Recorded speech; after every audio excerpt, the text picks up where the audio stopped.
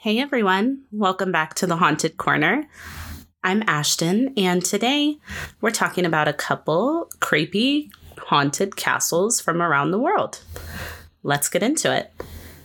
Up first, in the heart of Transylvania, next to a trickling moat and vibrant green grasses, sits one of Europe's largest castles, also known as one of the Seven Wonders of Romania.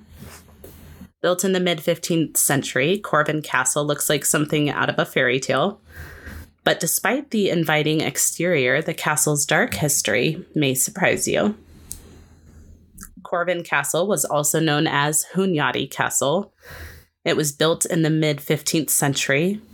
It sits on a hilltop in Hunedoara County and has been an important piece of Romanian history throughout time.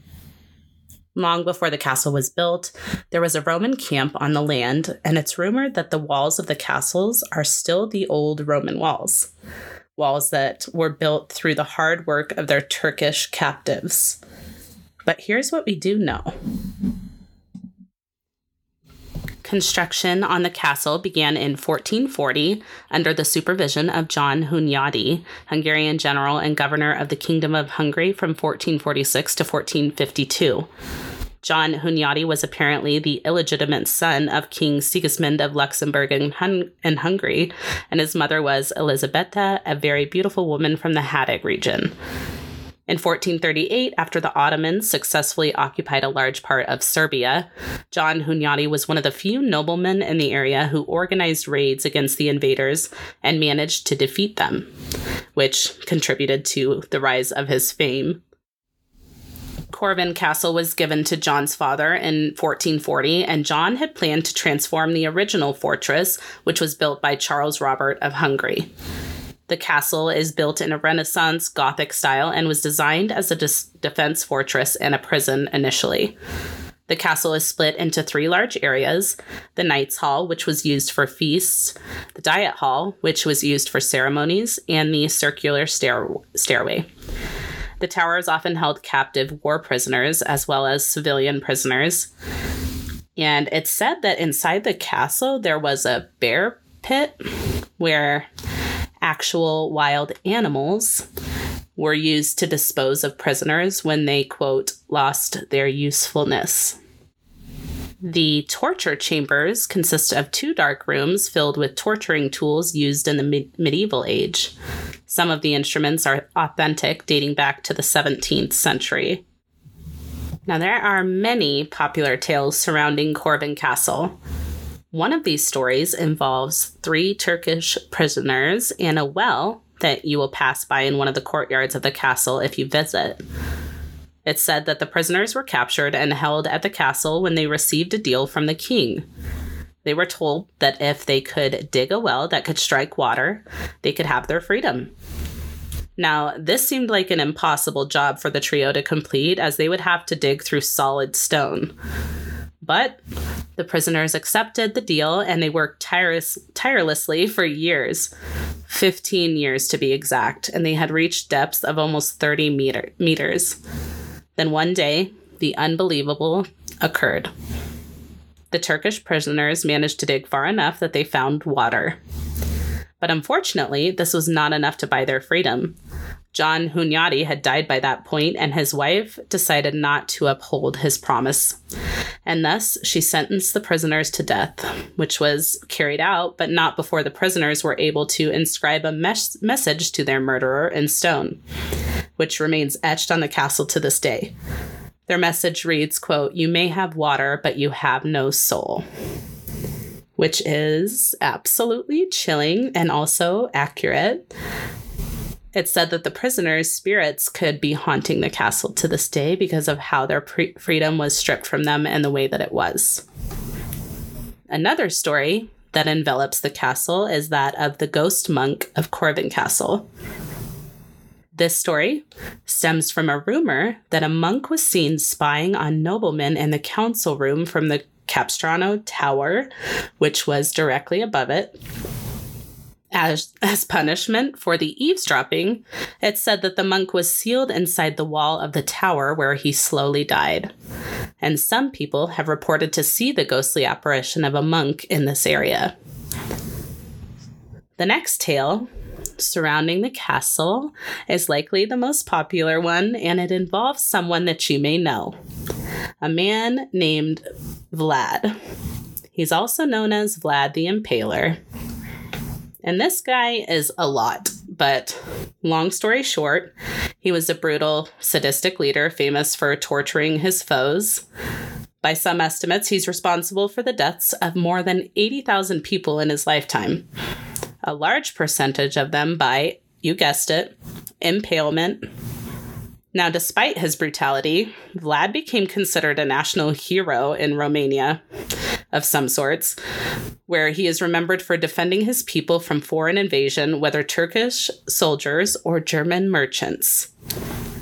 Now, it's said that Vlad was held prisoner at the castle in the early 1440s for 7 years in a dungeon below the Hall of Knights. As the legend goes, Vlad slowly went mad inside his cold, dark cell while listening to the sounds of other prisoners being tortured and thrown into the bear pit. The pit of despair, as it were. That's a 90s reference for you kids. Many people believe that this is where Vlad developed his lust for violence and blood. And some even claim that the spirit of Vlad the Impaler still roams the castle's hallways. Irish writer Bram Stoker published a novel in 1897 set in Transylvania with a mysterious vampire as its hypnotic villain. Dracula thrilled readers who began to speculate on the source of his inspiration.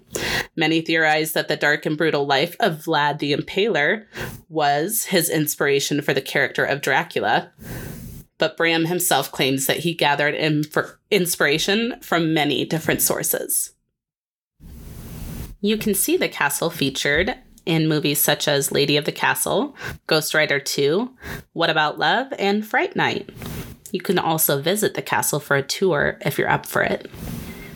Up next, we're heading to Northumberland, England, to Chillingham Castle, which is anything but chill. It's known as Britain's most haunted historic castle, with an upward of 100 ghosts reportedly haunting the property. Being the location of thousands of deaths over time, it's really no surprise. Chillingham Castle was built in the 12th century near the border between England and Scotland and was initially used as a monastery. The original manor house was destroyed by a Scottish raid in 1296. By 1298, the new manor house was built, though this time more fortified. It was turned into a royal castle over the centuries and was a base for many kings throughout history.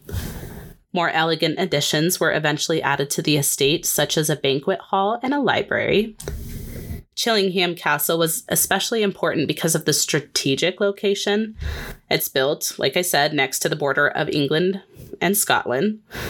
Now, in the Middle Ages, England wanted to own Scotland, but they were not super up for that.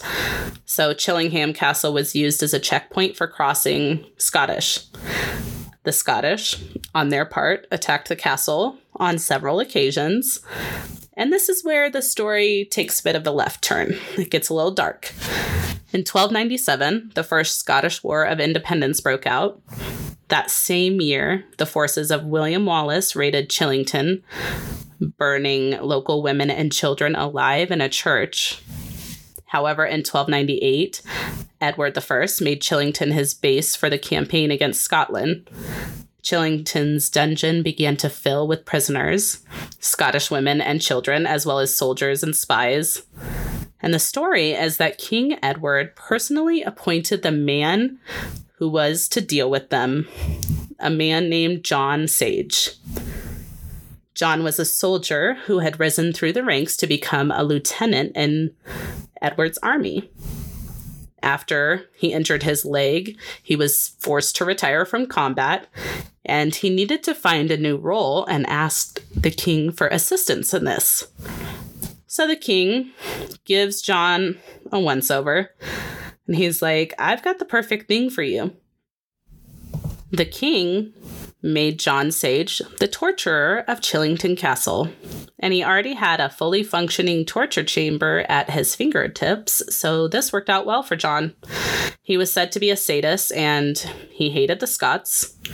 Over the 3 years of war, he reportedly tortured some 50 prisoners a week.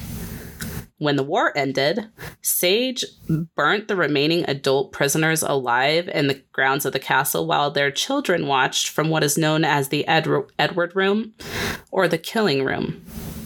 Then he killed the children in that room. So he was the worst. John Sage later also met his death on the property. He was sentenced to hang, but the story goes that because he was so hated by the public, they cut off his fingers, toes, lips, and genitals while he was still alive. The spirit of John Sage has been reported in the courtyard on several occasions. In all, there were a reported 7,500 prisoners killed at Chillington Castle. That number has been disputed, but it was a lot. Let's just say that. With their bodies being thrown into the lake nearby. So if you're thinking of taking a swim in there, maybe don't. Because here's where we get to the spooky stuff. People. Whew, here we go. Okay. So Chillingham Castle didn't get its nickname of being the most haunted castle in Britain for nothing. The torture chamber, where thousands of prisoners were tortured for hours, days, weeks, until they eventually met their deaths. This is where John Sage used torture devices such as the wheel, the Iron Maiden, the iron chair, and something called the rack, which you may have already heard of. This device was used to stretch someone until the joints popped. Now, some people claim they hear the sound of popping joints when they're in the torture chamber. One evening, during a ghost tour, the wheel began rolling forward on its own, causing a reaction from one of the castle's guard dogs, who backed up, bared his teeth, and began growling. The chapel, located beside the Great Hall, is another reportedly haunted location in the castle. 3 skeletons were supposedly discovered in the chapel, with one being that of a little girl named Eleanor, whose spirit is known to move lights around at the request of the castle staff members. She's also known to play with visitors' hair when they enter the chapel. Now, onto the Edward Room, also aptly known as the Killing Room. This is where the children watch their parents die at the hands of the executioner before being killed in the room by that same man, John Sage. It's said that visitors to the castle are overcome with feelings of sorrow and despair when they enter the room. The overwhelming smell of blood has also been reported in the room. Now, one of the most popular spirits of the castle is referred to as the Blue Boy, or Radiant Boy. The story goes that during one of the many castle renovations, a secret hollow was found behind one of the walls within the castle. Workmen found 2 sets of remains. One was the body of a young boy wearing a few scraps of blue clothing. After further examination, it was discovered that the boy's fingertips were badly damaged, suggesting that he had been sealed within the walls while he was still alive. His spirit is said to appear as a glowing blue light, usually around midnight. Another known spirit is the ghost of Lady Mary Berkeley, who was the wife of Lord Grey of Wark and Chillingham. Apparently, in 1682, Lord Grey ran off with his wife's sister, Henrietta. Lady Mary was left alone at Chillingham with her baby daughter. She died in the castle in 1710, and her ghost reportedly remains there still. Visitors know that it's her when they hear a rustle of silk and feel an eerie chill. Now, to wrap out the creepy stuff with something adorable, the park surrounding the castle is home to a herd of about 90 wild cows that have lived on the land since medieval times. They've somehow survived, and even today, the wild herd remains untouched as it continues to grow. And that is the story of Chillingham Castle. You can visit the castle and even stay in one of the apartments inside the castle if that's what you're into. Maybe one day I'll make it across the pond for a visit. And that's going to close out part 1 of Haunted Castles. There will be a part 2 because I think my new obsession is learning about castles and their histories. So stay tuned. I hope you enjoyed the episode today. Thanks for tuning in. The sources will be listed on the blog post for the episode at www.thehauntedcorner.com. And that post will be linked to in the show notes. Check out the other episodes of The Haunted Corner available now wherever you listen to your favorite podcasts, with new episodes dropping every Monday and Thursday. If you're enjoying the podcast and would like to share your support, head on over to Patreon. I can't wait for this week's episode. It's coming out on Monday. Head over to Patreon so you're ready. We're talking about Big Nose George, and you're not going to want to miss it. You'll have access to the exclusive episodes like that one, early and ad-free access to these regular episodes, and you'll be supporting me and the podcast. So head over to patreon.com/The Haunted Corner to join now. Follow us on social media at The Haunted Corner on Instagram, Facebook, YouTube, and TikTok. If you're enjoying the podcast, please be sure to tell a friend. If you have a case suggestion or a correction to share, please send it to thehauntedcorner@gmail.com or submit it through the website. Until next time, be kind and take care of yourselves, and we'll see you soon. Bye.